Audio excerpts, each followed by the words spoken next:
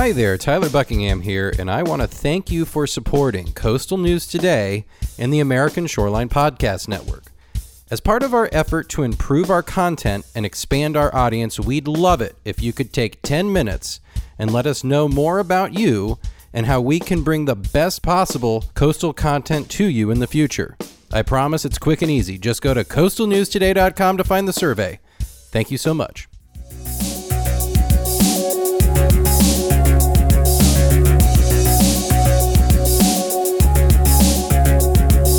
Welcome to the October issue of the Waterlog Podcast. My name is Dan Ginolfi. And I'm Howard Marlowe. Thanks very much to the American Shoreline Podcast Network and Coastal News Today for hosting us. Today we'll be talking about mostly two things, the public and the private sector. In this issue we'll also cover some upcoming legislation in Congress and give you an update on the second Financing Coastal Resilience Conference, which is a follow-up to the first Coastal Financing Coastal Resilience Conference that we held in January of last year. As always with Waterlog, you'll also get a little more than you bargained for. Let's get started. Amen to that. Where else can you find someplace where you can go and get more than you bargained for? It's pretty good. So Howard, Trump has coronavirus. We all know this by now. But quite frankly, I'd like to sideline all of the political talk today and focus solely on two things, the public sector and the private sector and how they relate to coastal resilience. Now, public sector, I mean Corps of Engineers, FEMA, federal government, and private sector, I mean any investor, insurance industry, but mostly talking about Wall Street type investors. So I want to start by letting our listeners know, if they're not already aware, that the can has been kicked on flood insurance once again. A big punt this time, all the way until September 30th, 2021. So a year from now. I think we've stopped counting the number of times it's been kicked. Well, I stopped counting. I had to update Waterlog and because we have a timer. Yeah, the counter there. Yeah. So. But I mean, it must be over 24 times that they've kicked the can down. Too many. Yeah, and this is a long kick. Yeah. I also want to remind our listeners that of the nation's roughly $7.5 billion core budget, that only a measly $150 million gets allocated to our nation's coasts, where roughly 50% of the population lives. Now, we know this. We have railroads running along eroding bluffs in California, roadways washing away in North Carolina, houses falling into the ocean in the Northeast, as well as the Great Lakes. Portions of Miami, New Jersey are facing triple-digit sunny day flooding events annually in the next 10 to 20 years, and we have the first set of 50-year beach nourishment projects facing reauthorization, which have just about a zero chance of making a 1-to-1 or unity on their benefit-cost ratio. That's kind of a nasty picture there, but an accurate one. Let me keep going here before we all get too scared. Okay. Finally, I just want to remind our listeners that $0 were also requested for coastal resilience in the administration's FY21 budget proposal. So, none of this looks good, but before we get scared and everyone's running for the door, the federal government actually does have a swath of programs and authorities that can be very useful to local governments. Many of these programs offer exactly the type of planning expertise that local governments are looking for from the private sector at a steep discount, up to 50%, depending on what program is used. And finally, I think what's most important here is, once a municipality or a group of municipalities have decided what it is that they want to construct using the engineering expertise that's available from the federal government, there's a market that's actually available to finance those projects. And this is going on right now in Ohio.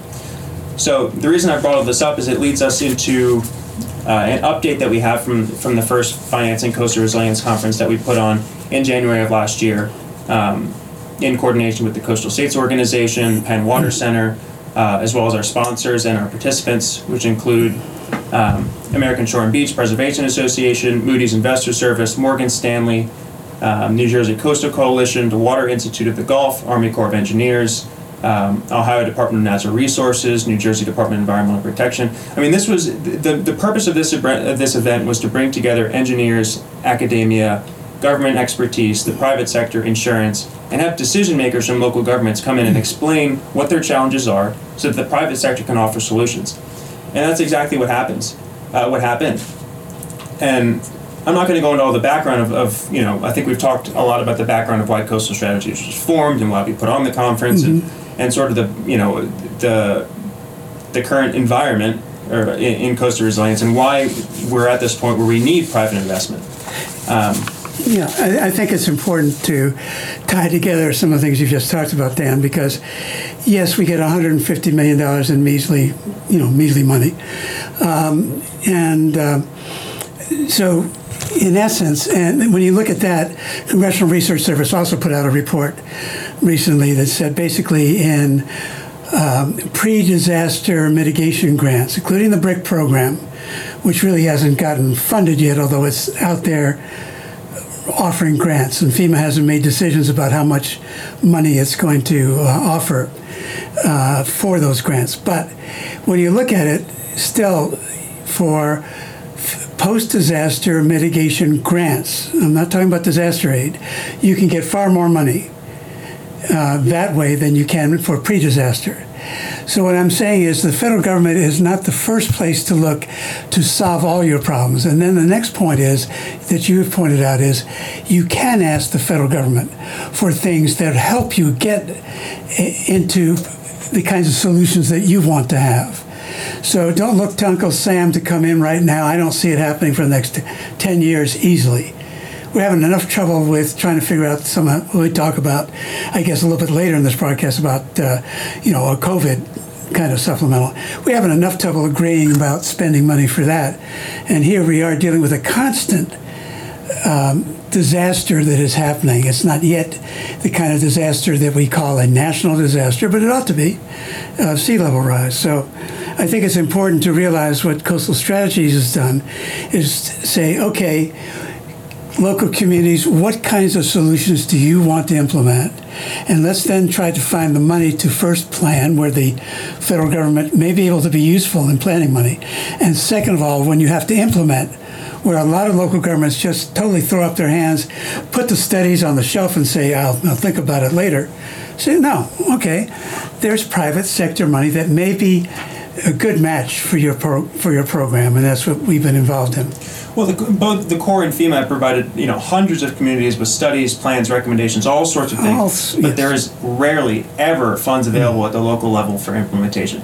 And that's exactly why, Coastal Strategy was formed. Even speaking to the folks in Louisiana, two huge, I forget the term that was used, it wasn't huge, it was something that referred to them as kind of the biggest projects that have yet happened in coastal Louisiana, planned by the Corps. Not funded by the Corps, funded by the... Was it BP? Yes. Okay. By BP, the oil spill. People trust the Corps. Yeah. So you can plan. The Corps does good planning work. When it comes down to trying to fund, it's kind of hard out of that $150 million to find kinds of billion-dollar solutions nationwide that we need. But a couple of communities would say, well, give me half of that $150 million, and we'll take it. Well, you don't need that necessarily. So what I'm saying is that that's what Coastal Strategies is involved with. And so two of the direct outcomes from the meeting that we had in Philadelphia last January was the New Jersey Coastal Coalition is in its final stages of securing a 50-50 cost share for a study that will be conducted by the Corps of Engineers in partnership with the New Jersey Department of Environmental Protection that will identify low-lying areas prone to tidal flooding in 13 municipalities across New Jersey and provide mitigation solutions in those areas.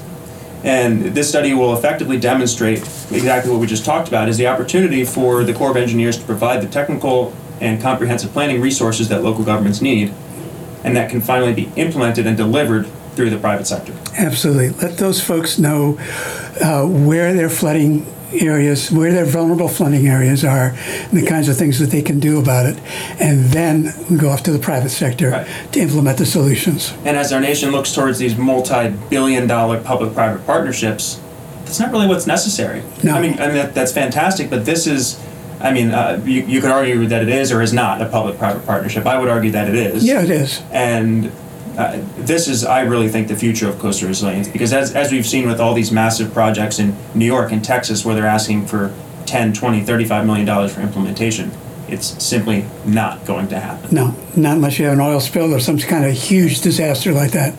And there's no sense of waiting for that and wanting that, because of what it does to disrupt all of the New Orleans and the areas surrounding that have never gotten back to normal.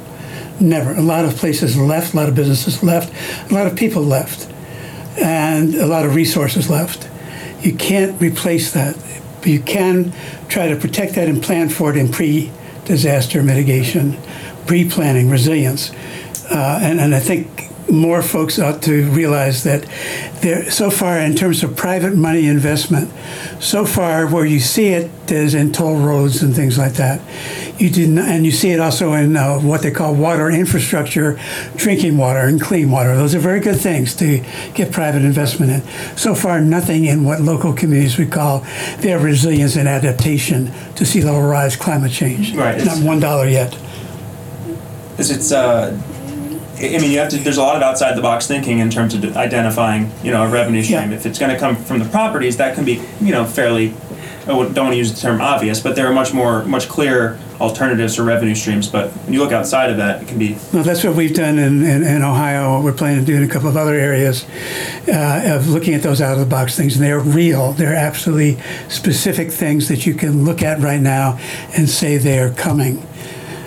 So I think it's something that we have more information on if people want to contact us. And that's the second thing that the second outcome from the meeting that I was just going to get into, which is that Coastal Strategies has been working with both Morgan Stanley and the Ohio Office of Coastal Management to facilitate development of what is called special improvement districts.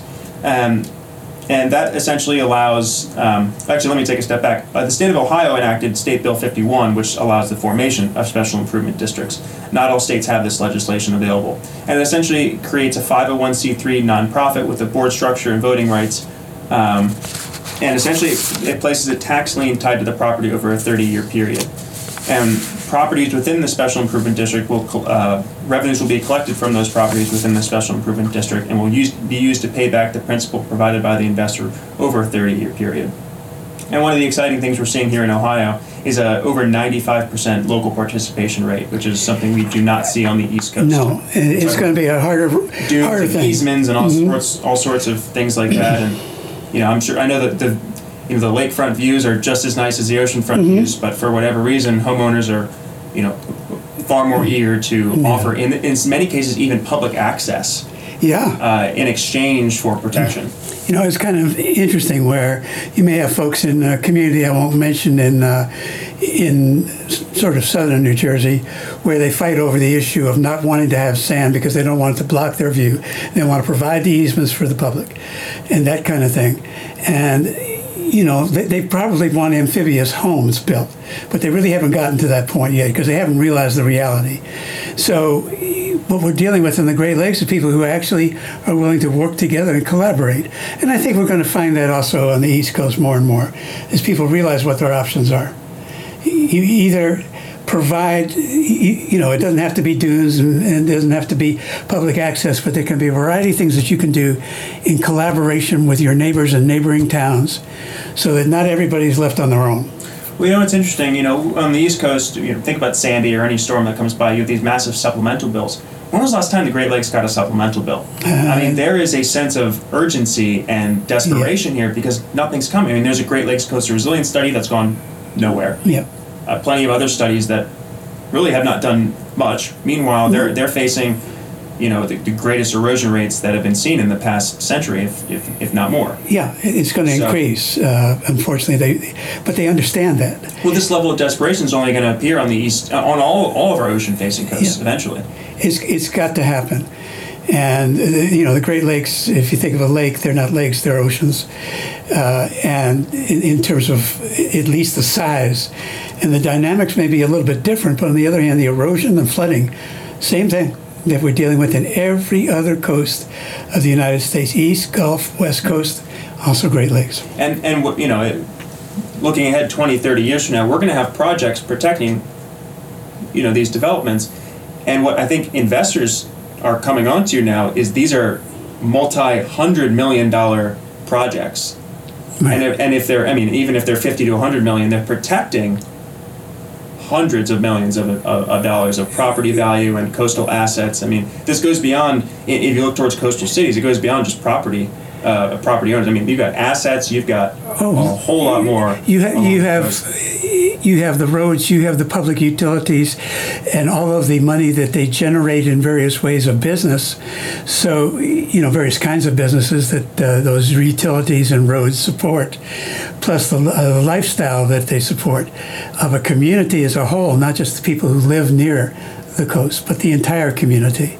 So, yes, there's a huge investment involved, and before those property values start decreasing, report that I think we'll get into maybe in our next broadcast on that Moody's has put out. Mm-hmm. Before they start decreasing, do something now.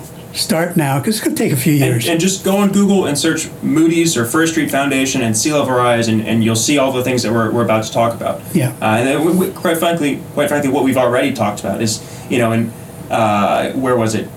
I was looking yesterday. Cape May, New Jersey is one of the top 10 low-lying areas that are repetitive loss. Repetitive loss properties, Cape May, New Jersey. Yeah. And New Jersey also is in the top 10 for, this is kind of hard to explain, but the properties are essentially not appreciating at the rate that they're supposed to be. So it's not necessarily a decrease, but you say, hey, look, my property is supposed to be worth $1 million and it's only worth $700,000. Yeah. And I mean, that's if you think you add up all those houses for the local government, those property taxes, that's going to be a huge cut to your budget. You mentioned Cape May.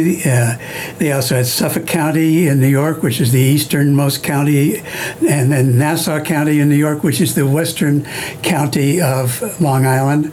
So those two counties are there. Passaic, New Jersey, obviously New Orleans and the areas around that, and Harris County and Galveston County. They're all in the top 10 of repetitive loss properties, which was the Natural Resources Defense Council, Natural Resources Defense Council, which put out a report on that recently. Mm-hmm. Google that, because this is not a report that you get from FEMA. Nobody knows, are you buying in a repetitive loss area? Is my property a repetitive loss property that I'm buying? There's no disclosure requirement for that. So you may have one, folks, already. Two things actually. First, I want to put out there for our listeners, if you are interested in participating in the second Financing Coastal Resilience Conference, I know we've kind of taken a few different tangents here. It's been a good conversation. Please shoot me a note. It is invite only, but we do have a couple spaces available. The second point I want to make is just, you mentioned FEMA and repetitive loss properties. There's distrust in government. Amen. I want to stay away from Trump and COVID and all that. But I do want to say one thing is that, for example, yesterday when they were releasing him, all the positive information he's happy to give out. Any negative information, they want to cover up. Yeah. And that's exactly what happened with, we're seeing this FEMA report where there are houses that were sold that are repetitive loss properties. Yeah. There's tons of information out there that shows that property owners bought houses that were extremely risky.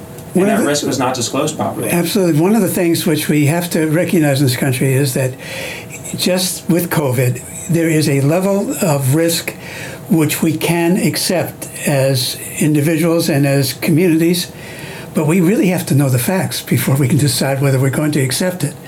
And so if you're a homeowner, you're buying property, you need to know what the history of that property is. You have an inspection done, you have all of those things done. They tell you about what's happening now. You need to know about what's happened in the past, and if that property, even though it doesn't look like it, to you as a person who comes in, it looks like a great piece of property. You need to know whether, when storms come, is it a repetitive loss property? How else can you prepare to decide how you're going to, if you want to buy it, nevertheless, that's fine. But you have to know that you may have to do something to elevate it or somehow prepare for the risk. Right. So, end of discussion. But if you want to know more about that, as Dan said, please get in touch with us. And if you're interested in that next conference, yes, just a couple of spots because it's a New England conference. Mm-hmm. And we're only going to open up to a couple of folks outside of New England. Yeah, it's going to be focused on regional sediment management and stormwater. Right. Yeah. So moving away from that, I think there's many states are eager to learn a lot more about financial markets and what the private sector can offer. And I hope that conversation continues. Let's get into some other things directly related to the federal government. NEPA. there was a mention in the Federal Register. Can you go into that a little more? Because I think our readers are going to be interested. Yeah, it hasn't been updated since 1980. 78, the guidelines. Yeah. So back in 2017, back in 2017, the administration put out its first indication that it wanted to take a comprehensive look at what was going on with NEPA. And they started coming out with things. They put out a notice of proposed rulemaking. The final rules are out as of September 14th. Look in your Federal Register, you'll find them. And it's about 40 or 50 pages out of the Federal Register. But essentially what they do is they provide exceptions for high priority projects, exceptions from the NEPA process. They speed up the process for certain types of projects because the administration this administration has said it just takes too long to go through a NEPA. We have some people listening here who will agree with that. It's not just a political thing. How long does NEPA typically take? Well, they say you can take 7, 8, or more years to go through a NEPA approval for a smaller, medium-sized project. That's a long time. Now, whether those figures are accurate or not, that's what a claim was by the administration. It is a long time. And is that in addition to the Corps 3x3x3 process? No, it would be going, it could be in addition. Let's look at it. It depends when the NEPA review is coming. So, yeah, it could be a heck of a long time when you're looking at trying to get a project done. So they've come up with things which make it go faster and smoother and all the rest of those things. They improve the process for preparing efficient and timely environmental reviews. Again, speed up whatever they can do to speed up the process, use an appropriate use of mitigation and monitoring and appropriate use of mitigated findings of no significant impact. So if there is no significant impact that is found by NEPA, then you can move a project through quicker. So they've tried to make it easier to find a no significant impact. A lot of things like that, folks, look into it in the Register, and you will find them listing on the September 14th thing. They list a simple list of things that they include in this comprehensive review. And the comprehensive review itself, I have buried in my paper somewhere here. Bottom line, pardon me for shuffling papers. Yeah, it comes out the bottom of the pile. Back in July 16th, they really alerted everybody as to what they were going to do. And so take a look at the 40 or 50 pages that come out. Far more than 100. There's about 100 pages there. Yeah, and I think it's important because I think some people that are listening will like that because they are trying to do some projects which have potential environmental impacts, but they get into this long process. Right. I think the hardest issue for us to confront in the environmental sense is a balancing of human life and human activity and environmental resources. It is not. There's no easy answer to that.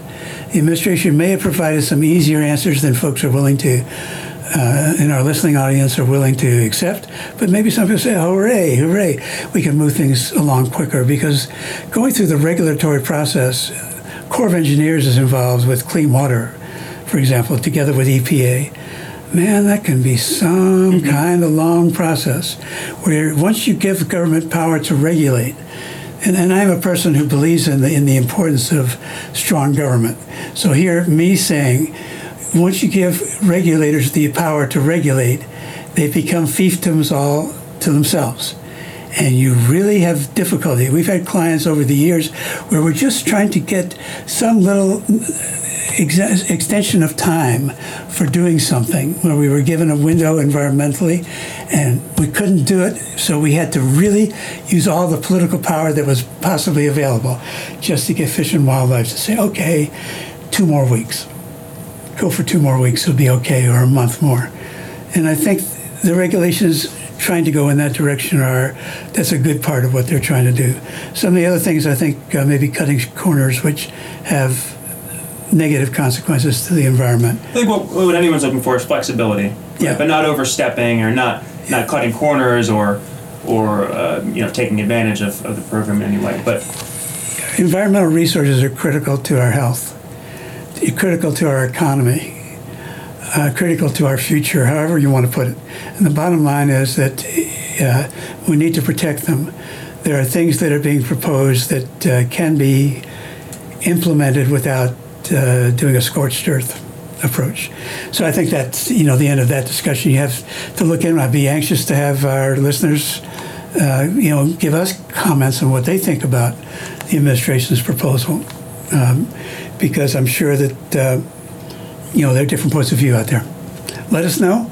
You can always let us know anything good or bad or indifferent. Howard, if you have questions. Yeah, Howard at waterlog.net, Dan at waterlog.net. We'll be happy to like to hear from you. All right, so last thing on today's podcast, let's cover bills in Congress. And actually, before we get to that, let's talk about any potential stimulus. Yeah, there's a potential stimulus. Now, one of the great crimes, I think, that has gone on that we're going to be paying for a period of time is a lack of leadership. And this goes Democrats and Republicans. There are some Democrats, together with apparently Mr. Trump, who say he wants to get a stimulus now and bigger, he said. And Democrats want to do something now in the House and bigger. But that's not always so true. Because do they want to do it now before Election Day and therefore give Republican members, oh, look what we accomplished, and we need to get reelected? And then you have Republican members who are saying, oh, it's too much. Putting another $1 trillion in is too much. Ridiculous, folks. I'm sorry. Forget the politics of it. There are people who are unemployed. There are businesses that are going down the tube, small businesses particularly, restaurants also, all of the hospitality all sector. All of our good lunch spots are gone. They're gone. I shouldn't be laughing. I know they're on. It's something where there were a lot of small business people here who were able to provide lunch services and the like who are out of business. I mean, literally, I mean, for our listeners, two of our favorite spots are gone. Yeah. And an entire food court's been wiped out. Oh, yeah. I mean... And my daughter's unemployed and needs assistance. She's a mortgage payer trying to figure out how to make ends meet. Please, to the leadership, yes, they're having different proposals, and we could say they're going to do this or going to do that. But the fact of the matter is that somebody told me years ago that Washington is... in the midst of gonorrhea. We're going to do this. We're going to do that. We're always going to do this, and we're going to do that. Here, there is no way that any leadership, Republican or Democrat, would have let this happen, that there would not have been back in, June, July, a second coronavirus stimulus out there already. The Federal Reserve has said what is needed now is exactly that. They have done as much. They are at zero interest. They are doing everything they possibly can do. They need the government to use fiscal policy to keep us from being stagnating for the next 5-6 years in our economy, maybe longer. So, we can talk about what's going on, the details. The Republicans offering this to local governments, the Democrats offering that. But I think, Dan, the answer is we don't know what is going to happen in this case, and that there is a possibility of bridging the gap. The gap is not that big, but there's right now not the will to bridge that gap. And that's the way I suggest that we handle it, rather than saying, well, the Republicans are proposing this and the Democrats that. Is bridgeable. It's close enough to be bridgeable if there was a will to bridge it. I think it sounds to me like there's going to be more checks distributed. I think there's too many people unemployed. Yeah, there certainly seems to be a bipartisan agreement that there ought to be, more stimulus checks coming out. It may not be as much as last time. It could be the same, but... You might limit it. State and local government aid, here, we've been pretty clear before, the money to local governments is needed in direct assistance to local governments, not coming through states. Reasons for that are very simple. They get involved in state politics. Once you let the state legislature decide who gets it in the local communities, then you're enmeshed in the state legislature. So no matter what dollar figure is there, it needs to get to local governments. Unemployment insurance, my God, the additional unemployment insurance needs to be extended. What the Democrats are saying, $600 a week, the Republicans, $400 a week. You split the difference. Come on. Not so hard to do, really. Those kinds of numbers are are really easy to deal with. Other kinds of things that are there to deal with, all dealable. Education funding, simple. Between 150 billion Republicans, 225 that separates it by 75, $billion. You cut that. Just cut it in half. Just do it. They're all willing to do something. I mean, they made some agreements. Food assistance. Yes. You got COVID testing assistance they've agreed on, food assistance they agreed on. It's almost just a matter of when. I mean, they always come to an agreement at some point. Yes, they will have to. So they will have to. This is not something that is going to pass. COVID is with us for several more months. Perhaps another year we'll be talking still about it. Vaccine or no vaccine. There are going to be people who cannot simply turn around on the dime, go back to work, and say, I've been vaccinated, now I'm ready to go back to work. That's not going to happen that way. Well, if you're a local business, small restaurant, and you've completely left your shop, even taken down your sign, those are steps you take to open a business and get a business running. I mean, all the steps you have to take as a first-time business. Yeah. That stuff takes time and money, and you lose all that. You lost your employees to unemployment insurance and hopefully to another job that they find somewhere. So if you have trusted employees, you are not going to get them back. You have to keep these people going. And the numbers are not that far apart that they can't be bridged and can't be bridged before Election Day, folks. Before. We'll take something that somebody would say is half a loaf and get it into people's hands now so that they can actually make use of that half a loaf. And I think we're at that position right now where that can be done. Let's finish off with bills in Congress. Well, there's been a lot of activity going on in Congress. Several bills have passed either the House or the Senate. Now, are they going to pass the House and the Senate? A lot of things happened in the last days of Congress. But as I pull up the sheet of paper, pardon me for the paper background and the noise, folks, you have Sea Grant program being reauthorized and expanded, S-940. We have, a lot of these are Senate bills, which is kind of interesting. Senate bills are passing. S-1065, it would integrate data that it comes from different federal agencies that it relates to coastal data so that we can try to be, try to combine our information, be more informed with existing data. Congress, I always hate to say back in the day, but back in 1996, Congress passed the Coastal Data Bank, and it was designed to try to encourage that, never funded. This bill would try to do the same kind of thing. S-1982 would provide some kinds of, it dealt with the marine debris. Serious problem, the kind of plastic and all the other things. You and I wear plastic socks, made from plastic. We have a serious problem, though, about marine debris, a whole marine debris program, S-1982. And the Floods Act is passed out of the Senate Commerce Committee, S-4462. So those are among the bills, and we'll be posting by probably next week an updated list of problems on the bills on our Waterlog website. Yeah, we have a federal bill tracker, which we update maybe every month or 2 months, depending on the level of activity. So we're getting ready to do that again, and we'll be sure to include that in whatever the nearest Waterlog update is that goes out. Absolutely, and take a look at it because it's easy to look at, and you can just look at what the name of the bill is, what its status is, and what it does, all in one easy place on waterlog.net. Thanks for tuning in, everyone. That's all we've got for you today. We'll look forward to talking to you in November. Yeah, is it going to be post-election or not that we're going to be talking? We'll have to take a look at that. If it's post-election, folks, it'll be cataclysmic. Of course, we don't know what. We'll do this live. Yeah, we'll do it. Yeah, election eve night. Except for the fact that nobody knows what post-election when it's going to be finally decided. So we'll talk to you then, whenever then is. All right, everyone. Thanks very much to the American Shoreline Podcast Network and Coastal News Today. Until next time, take care. Bye-bye.